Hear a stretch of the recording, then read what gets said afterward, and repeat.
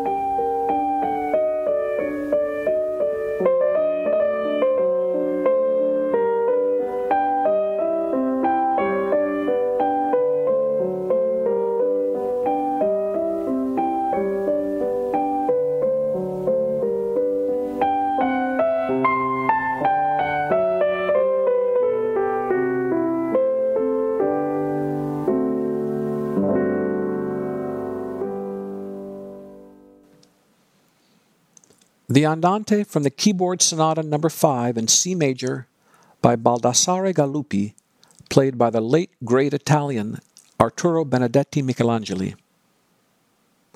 To say it once more, I'm Jay Nordlinger, bringing you music for a while. Our producer is Scott Immergut. If you'd like to subscribe to the podcast, you may do so at iTunes, Google Play, and so on. If you'd like to write to me, the address is nordlinger@newcriterion.com. If you'd like to receive the show by email, links to new episodes, let me know. Back to Agrippina, the Handel opera, and time for Pensieri, voi mi tormentate. We will hear it sung by Joyce DiDonato, the mezzo from Kansas. It was she who starred at the Met, and who is the star of my review in a way. We will hear about half the aria, which DiDonato begins like a drill, like a dental drill or a power drill, boring into your forehead. You'll see.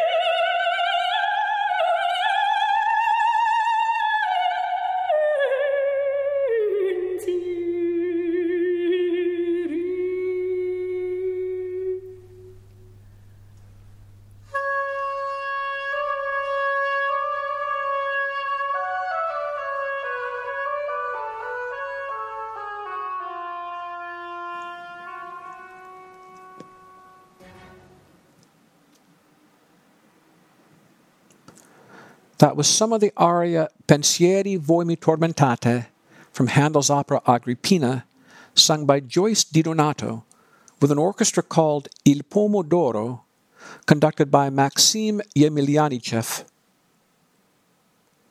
Shall we go back to Yujia Wang? I really want to. Let me read from my review of her Carnegie recital. The best thing on the night, in my opinion, was Wang's Ravel, a piece from Miroirs, Une barque sur l'océan, a boat on the ocean. As I've said before, the woman is born to play French Impressionism. Her Ravel was a miracle. It was liquid. There was no sense of hammers and keys, of an instrumental mechanism at work. How Wang can achieve this effect is hard to fathom. Yep. Well, she played in Palm Beach on February 5th, about 3 weeks before she played in New York. Someone recorded her Ravel, and there it sits on YouTube. Here you go. A cell phone rings during this performance, and there are other audience noises as well. But man, what playing! What playing! Barely fathomable. Listen to her.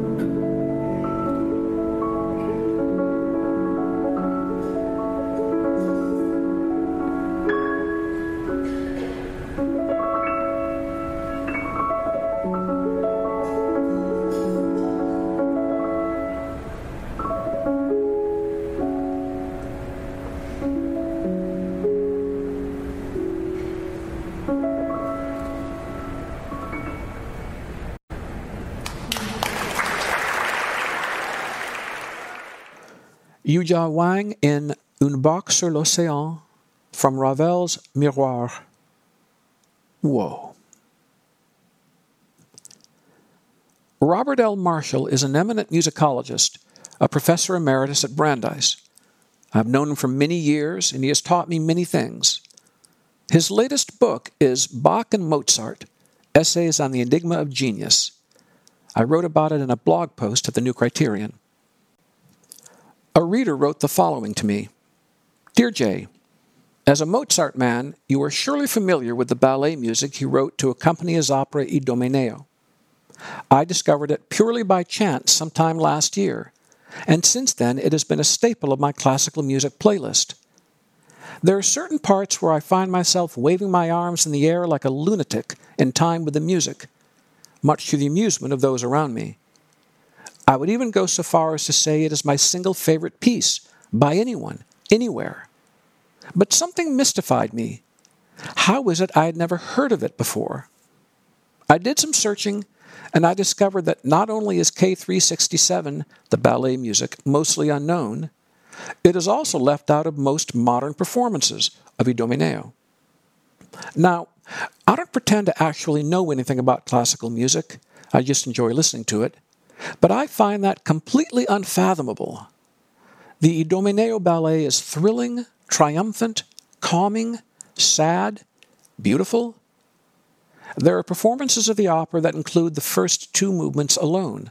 There are 6, by the way. That I can understand a bit better. But to skip the ballet entirely is simply mystifying. Is there any particular reason this music is so underappreciated? Well, I forwarded the reader's letter to Professor Marshall, who wrote the following. Your correspondent is quite right. The ballet music to Idomeneo is simply magnificent, thrilling indeed. The main reason it isn't performed much, no doubt, is that the pieces were written as part of the opera, and the opera is quite long enough without them. At least 3 hours, I would think. Adding the ballet music at the end would add close to half an hour. That makes for quite a long evening at the opera.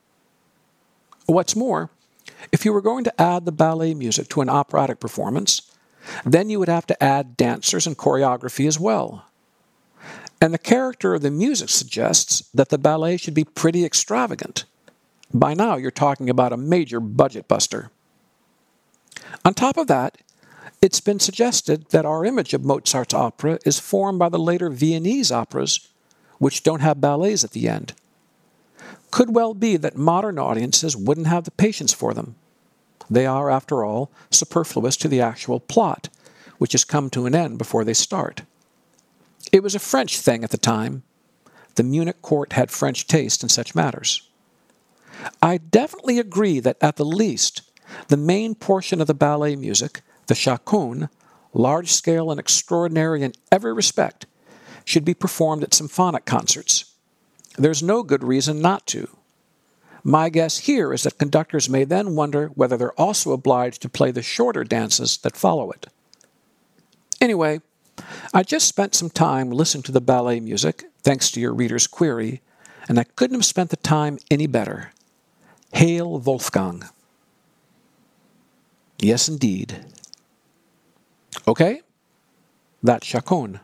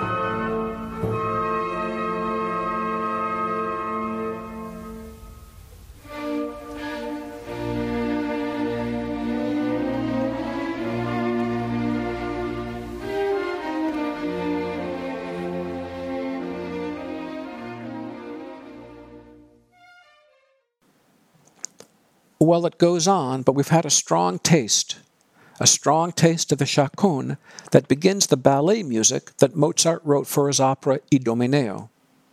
The players were the Vienna Mozart Ensemble, conducted by Willy Boskowski. I read an obit in the New York Times, and here's how some of it goes, with a little paraphrasing, a little jiggering from me.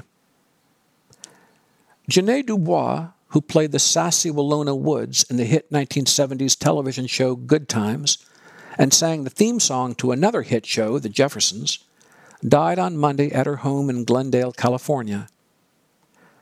Good Times was one of the first sitcoms with a predominantly black cast, and was noteworthy for featuring a two-parent home.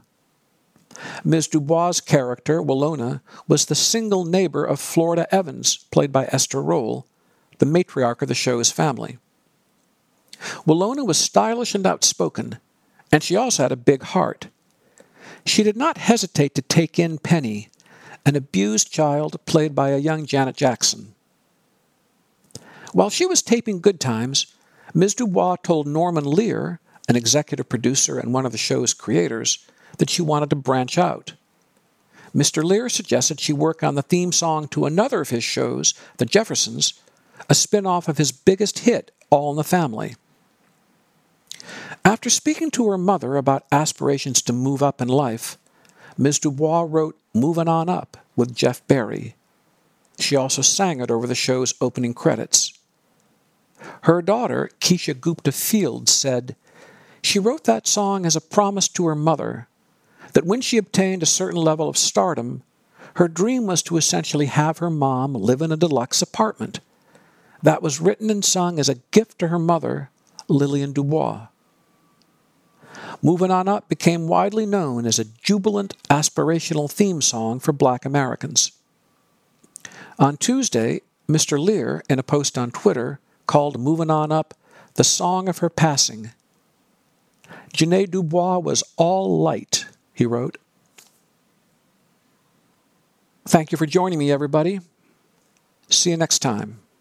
Well, we're moving on up to the east side, to a deluxe apartment in the sky. Moving on up to the east side.